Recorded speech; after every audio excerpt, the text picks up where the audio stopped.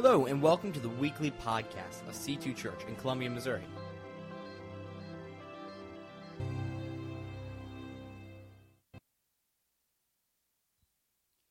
In the beginning, when God created the heavens and the earth was formless, void, and darkness covered the face of the deep. A wind from God swept over the face of the waters. Then God said, "Let there be light." And there was light, and God saw that the light was good. God separated the light from the darkness. God called the light day, and the darkness he called night. And there was evening, and there was morning, the first day.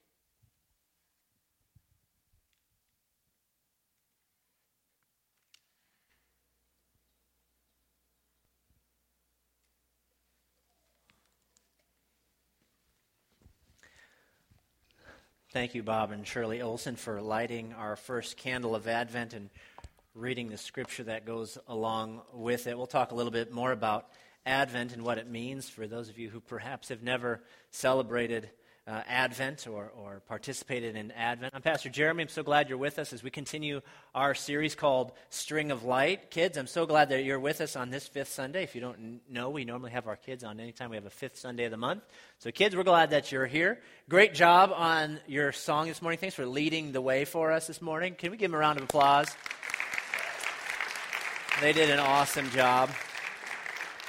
So our new series called String of Light, we launched last week. If you didn't get a chance to be with us last week, you can grab the podcast online at c2church.com. We talked about the string of light through all of Scripture and how I like these are so awesome. Trying to unravel sometimes the meaning of Scripture and how it all fits together. It really is all one story.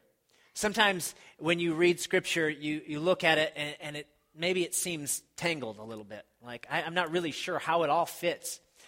But I trust as we go through the series, and I trust on your own as you study Scripture and read it for yourself, as the Holy Spirit illuminates your heart, you'll see that it all is one story. There's one string of light, of hope, of redemption that draws it all together. That it really can be unraveled. And it's meant for us to study. It's meant to bring us light, and through the Holy Spirit, we can understand it. And I just love these lights. My wife actually found these ones for me this week. Hold on. Wait for it. Boom. How awesome is that? All right. My wife takes care of me. I like those ones. So today, as we launch into our second installment of the String of Light, we light the first candle of Advent. And it's the candle of expectation. It really is. Advent is about a coming, an arrival, and the expectation of someone or something. And so we want to study the string of light, this string of redemption and hope that stretches all the way back to the beginning. Bob and Shirley, or as we affectionately call them, Ma and Pa, read the scripture for us from Genesis chapter 1. This is really where the string of light begins, as we see God creates light. Before that, we only knew darkness. In Genesis 1, in the beginning God created the heavens and the earth. The earth was formless, void, it was empty. And darkness was over the face of the deep, and the Spirit of God was hovering over the waters. And God said, "Let there be light." And there was light. God saw that the light was good, and he separated the light from darkness. He called the light day, and the darkness he called night. And there was evening, and then there was morning, the first day. This is what the scripture tells us. Ever since the first chapter of Genesis, light has been portrayed as a force that overcomes the darkness. In heavenly time, darkness comes first. In the beginning, there was nothing. There was darkness. And then God creates the light. Light overcomes triumphantly over darkness, not the other way around. Throughout the Old Testament, hope of evil being destroyed and blessing triumphing over curse is consistently portrayed in terms of the dawning of a new day. There was evening, and then there was morning. There was darkness, and light overcame that darkness. Most of our internal clocks, the way we run, it starts with the rising of the sun. And that is the triumph of the light of day, triumphing over the darkness of the night. I find it interesting that in day one there is light, but there is no sun, moon, or stars. You ever thought that was odd as you read through Scripture? We don't find the sun or moon or stars created until day 4, yet there was light somehow. If you read in Genesis 1, you go on to verse 14, you'll see that God creates lights in the sky. One to govern the day, one to govern the night. He creates the sun to rule over the day and the moon to govern over the night, to set our seasons and our clocks by, it writes. And it closes by saying this, and there was evening and there was morning on the 4th day. I find that peculiar. How was there light when there was no sun, no moon, no stars? Before this moment, God himself was the light. He was the light of all of creation. Scripture promises this again, that at the end of time, when all of the heavens and earth, the sun and the moon and the stars have faded away, God himself will be our light once again. In our experience, light needs a source, right? We need a sun. We need stars. We need a flashlight. We need a phone, right? Come on, everybody has one of these, don't you? Pull it out. Come on. There's a source. There we go. There's a source to our light. And some of you are like, no, we can't do that in church. Yeah, it's okay. But in this moment, we see that God is the source of light. We find examples of sunless light, if you will, throughout Scripture as it describes the light of God. It talks about his glorious light, or simply his glory. He's described as a fire, an all-consuming fire. And of course, fire gives light, and we all like fire. Okay, I like fire.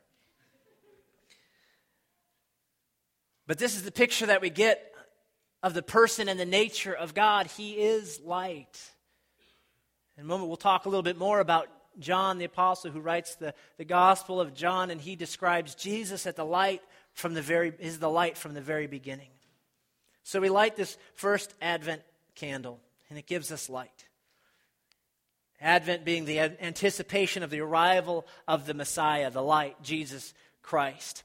And Advent traditionally is celebrated the 4 Sundays prior to Christmas, and then Christmas Eve is sort of the culmination of the Advent season. And you light a candle each week preceding Christmas Day, and then Christmas Eve we'll light the 5th one. So I hope you'll join us for our Christmas Eve services, 4 and 6 p.m. Christmas Eve this year is on the 24th. Just in case you didn't know that. Helping you out. Go ahead and put it in your phone right now. Advent simply means the coming or the arrival. We can tell in our season, the holiday season we call it, we can tell that the arrival of the holidays are coming because the stores are selling Christmas decorations before Halloween. And then Black Friday comes, and that is like the quintessential Advent moment that announces that the holiday season is upon us. Oh, dear God. Yeah, you saw the YouTube videos of people attacking each other to save $15 on a TV, right? There's this expectation of what is to come, and the anticipation and the preparation. I know for many adults, the anticipation of the holidays isn't an exciting anticipation. Oh, the in-laws are coming. All of the family is coming. Oh, we have to travel. Oh, the kids are off school for 2 whole weeks. Oh, my. But see, this is where I'm going. If you take a moment, adults, and think back to when you were a kid, and you anticipated that last school bell ringing before the Christmas break. Because when that school bell rung, all the kids raised their hands in glorious triumph and yelled, "Freedom!" for 2 weeks. Do you remember that? What it felt like to just anticipate? To be excited for that moment that you would get out of school, and then all of the preparation of getting ready for Christmas. Kids, what do you think of when you think of Christmas coming? What are some of the things that you think of? Presents. What else do you wait for? What else are you excited for? What is that? Yell it out. Presents. Okay, we got to establish the presents one. What else? Someone said lights. You like putting up the Christmas lights? What else do you put up or wait to do for Christmas? Christmas tree. Christmas tree. This was the universal sign for Christmas tree. I don't know if you knew that. What else do you wait in anticipation and excitement for Christmas? What else? Ham. Santa. Ham and Santa. What was that? Family coming. See, they're excited for their family. That's good. That's good. What else? That's good. I'm excited too, Jaron. Thank you. That's good. I'm excited for your family too. I'm excited that your family's going to your house. No, I love you all. I love you all. What else do you get ready for Christmas? How does your house get ready for Christmas? What's that? One more time. Toys. You get ready for toys. You go in Mom's closet and you look at the presents before you're supposed to. I understand you. I got you. But there's this anticipation and this preparation. Adults, maybe we can tap back into that excitement of the anticipation. Not simply for the holidays, but for the true meaning of Christmas. That we anticipate the coming of Jesus. College students, you're kind of right in that middle. You do anticipate the break. Somewhat. It's 2 weeks that you get to work and get cash, right? But I love the energy and the excitement that little kids have. And I think we can tap into that. We can begin to once again anticipate, in the true meaning of Christmas, the arrival of Jesus. And that's what the Advent is, the arrival of a notable person or event. And we wait in anticipation, expectation, and preparation for this arrival. Last week we talked about the goal of Christmas is Easter. Today I want to talk to you about the promise of Christmas as Easter. The promise of Christmas was Easter. The promise that the Messiah would come. And it's not just his arrival, but the purpose. The Advent candles demonstrate the strong contrast between light and darkness. And in the Bible, Christ is referred to as the light of the world, contrasted with the darkness of sin in our life and in our world. And the Apostle John describes Jesus as the light that was at the beginning. You saw that video earlier in our time of worship through singing. And we talked a little bit about it last week. In John chapter 1, this is the Christmas story according to John the Apostle. And he starts his gospel by saying, in the beginning. He looks back to Genesis in the beginning. And he describes it this way: in the beginning was the Word, which is a name for Jesus. And the Word was with God, and the Word was God. He was with God in the beginning. Through him all things were made. Without him nothing was made that has been made. In him was life. And that life was the light of all mankind. The light shines in the darkness, and the darkness has not overcome it. Goes on in verse 9 to say, the true light that gives light to everyone was coming into the world. He writes about the prophetic anticipation of the Messiah. The string of light that takes us all the way back to the beginning of time.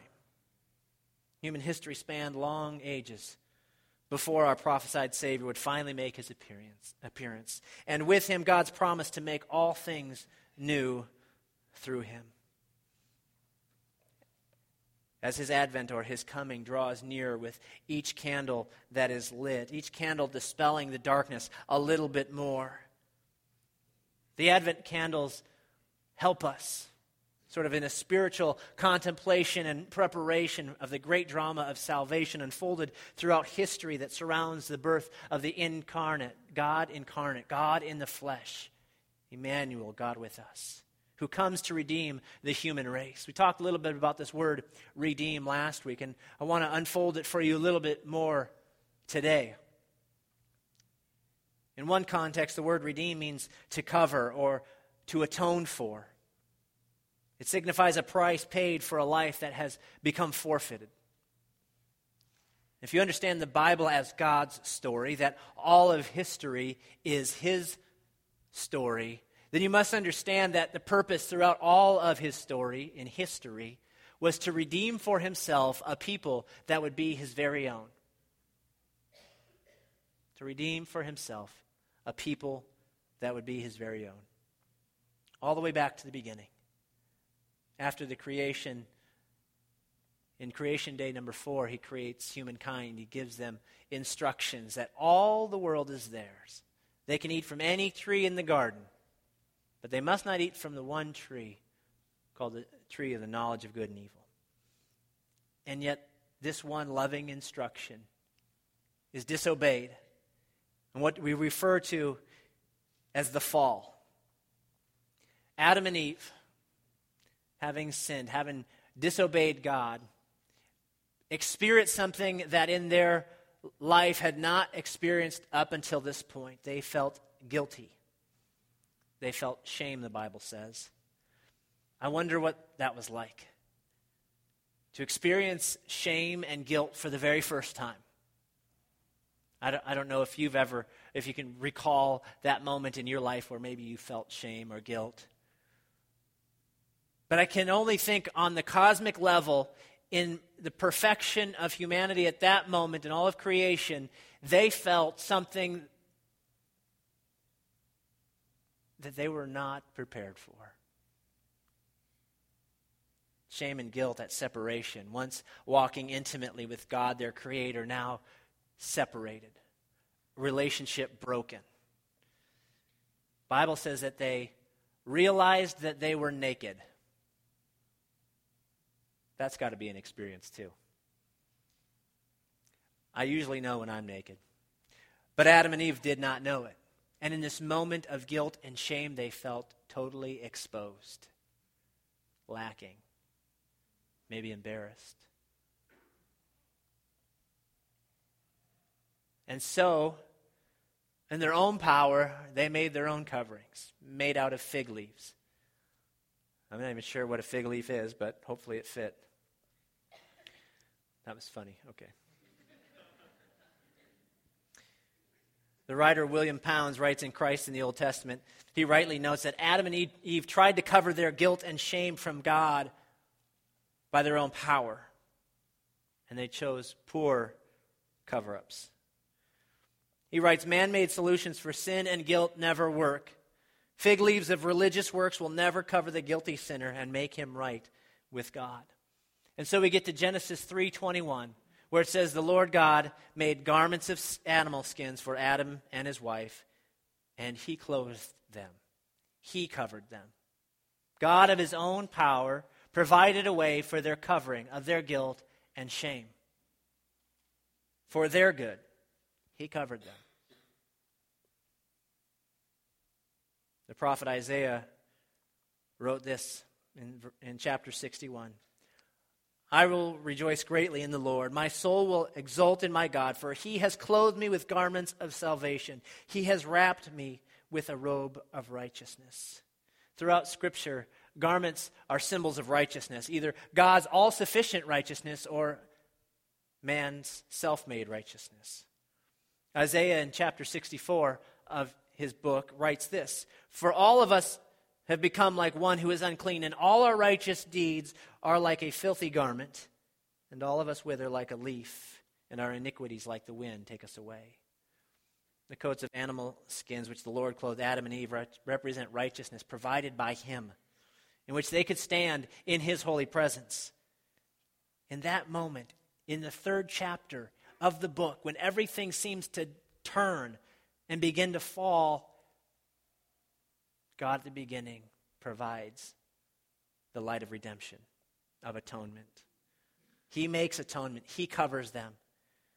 Behind those garments that He made was sacrifice and death. An innocent animal paid that price. It was salvation of grace. Adam and Eve had nothing to do with it. The Lord furnished the skins. and it would endure more than their fig leaves. William Pounds would go on to say in his book, the animal would be an innocent substitute. It was the innocent victim. God could not obtain the skins of the substitute without putting it to death and shedding its blood. The Hebrew word for garments or coats of skins signifies a complete covering from head to foot. The same word is used for the high priestly robe, which covered the whole body. Adam's leaf covering was only sufficient to cover his loins. God's provision was sufficient to cover his whole body.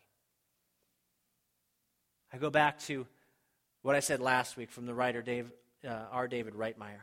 The central theme of redemption in Scripture is that God has taken the initiative to act compassionately on behalf of those who are powerless to help themselves. Adam and Eve could do nothing of their own accord to cover their guilt and shame. God did it in the beginning with the garments of an animal skin. Later, we would see it throughout the sacrificial system through the Jewish tradition of faith. But it would be perfected in the person of Jesus Christ, who is the once and for all sacrifice and covering of atonement for all who would believe. The promise of Christmas is Easter. It's in that moment that Jesus comes in the anticipation of what he and he alone would accomplish. It's what we sang about this morning. Dressed in his righteousness alone, faultless, standing before the throne. On that great day of judgment, when we stand before God himself, we will be clothed either in our righteous deeds, which will appear before a perfect and holy God as nothing but filthy rags, or Jesus will dress us. And we who believe in him, who have allowed him to dress us, will stand perfected in his righteousness, not our own. The promise of Christmas is Easter. We get what we don't deserve. Isn't that the great tradition of Christmas? That on that morning as a kid, when you sit down with your family to open those gifts, you're getting gifts that you probably don't deserve. I'm sure there are plenty of gifts I didn't deserve. Mom and Dad, don't say amen. My parents are with us this morning. No. Now as a parent, my kids get gifts, and do they deserve them? I don't know. But as a parent, I don't give the gifts to my kids because they deserve them. I give them because I love them. That's the great tradition of Christmas, is this example of self-sacrificial love given to people who haven't earned it or deserve it. They get it no matter what. This is the string of light of redemption and hope that we celebrate at Christmas time in anticipation. We get what we don't deserve, and we don't get what we do deserve. We don't get the consequences of our rebellion and our sin, which is death. We get life through Jesus. This is why the first Sunday of Advent, it symbolizes hope in the prophet's candle. It's this moment of expectation, as that video portrayed just a few moments ago. God proclaimed later in Genesis chapter 3, verse 15, he would say this, I will put enmity between you and the woman, and between your offspring and hers. He will crush your head, and you will strike his heel. He was saying that one day, a male offspring of the woman, Eve, would crush the head of the serpent, Satan, putting an end to evil and all that is hostile to God. One day, God would crush the power of evil and death and darkness through the love and light in Jesus. You see, the string of light of all of the gospel, the string of light always leads to the cross. The string of light of redemption isn't that the stories throughout the Scripture are just here and there. It's all one story. It's all his story of redemption that leads to the cross. And that light would overcome the darkness. God provided his own perfect sacrifice through Jesus to cover our sins and provide for us righteousness. How tragic that we go around trusting in inadequate coverings for our own sin, when only the perfect, all-sufficient sacrifice and coverings of Jesus will do. promise of Christmas is Easter. That's the hope for you and for me. And I hope this Christmas season, not just this holiday season, and I love to get into the holiday spirit with lights and gifts and all those things that are part of our holiday culture. Let's not miss the anticipation of the Christmas season, Advent, as we anticipate, as we expect and prepare for the coming of Jesus. Not just 2,000 years ago, but soon and very soon he will come again. And on that day that he comes, will you be found prepared and ready, anticipating and expecting with excitement his coming return? Church, in this moment, would you bow your heads and close your eyes? For some of you, this is your holy moment. You realize that the words of the gospel that ring true in this morning may not have yet been realized in your own heart and life.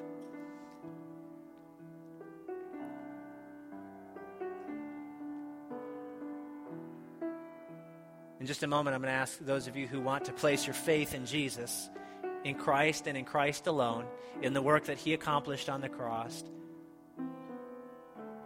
we'll say a prayer.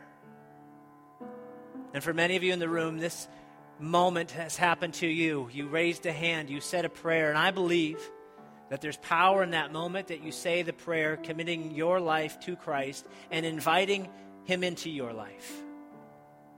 Accepting the free gift of life through his sacrifice that is applied to your sin debt, paid in full. That the action of his coming over 2,000 years ago and his death on the cross reaches forward throughout the ages to this moment where you raise your hand and you say a prayer and something in the spiritual realm occurs. Paul the Apostle writes, you become a new creation. The old is gone, the new has come. All the things that should be set right in your life begin to be set right. This is your moment. All across this room, those of you who want to place your faith in Christ, we're not going to point you out. We're going to pray with you. I just ask you to lift your hand up high and then you can put it right back down. If you'd like to do that this morning, would you raise your hand high and put it right back down? Anybody else? Thank you. Thank you. Anybody else? Thank you, sweetie. Anybody else? Thank you.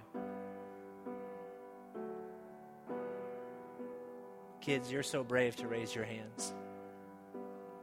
Church, let's stand with all those who raised their hands this morning and let's pray the prayer with them. A prayer of faith to believe that the words that we say become real in this world of flesh, just as Jesus became real in this world of flesh. Let's pray together out loud. Dear Jesus, thank you for your gift of life given to me through your shed blood and your death on a cross. Thank you that through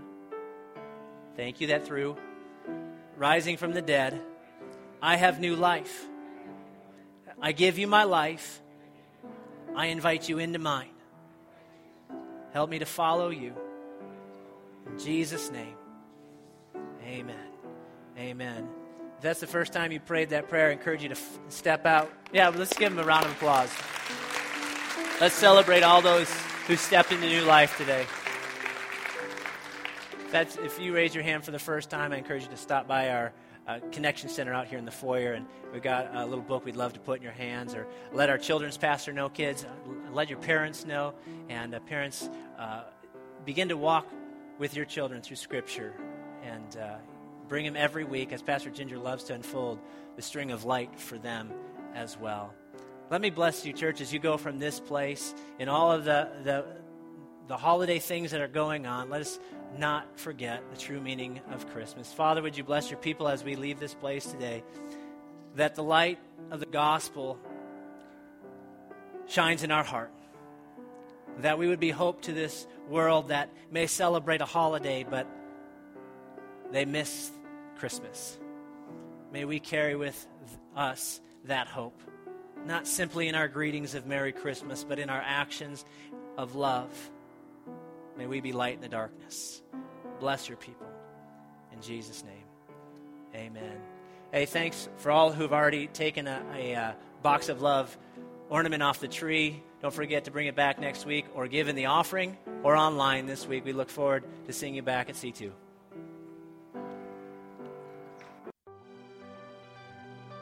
Hey, we're so glad you listened in. If you made a decision to follow Christ today or would like more information, please email us at nextsteps@c2church.com or visit us at c2church.com.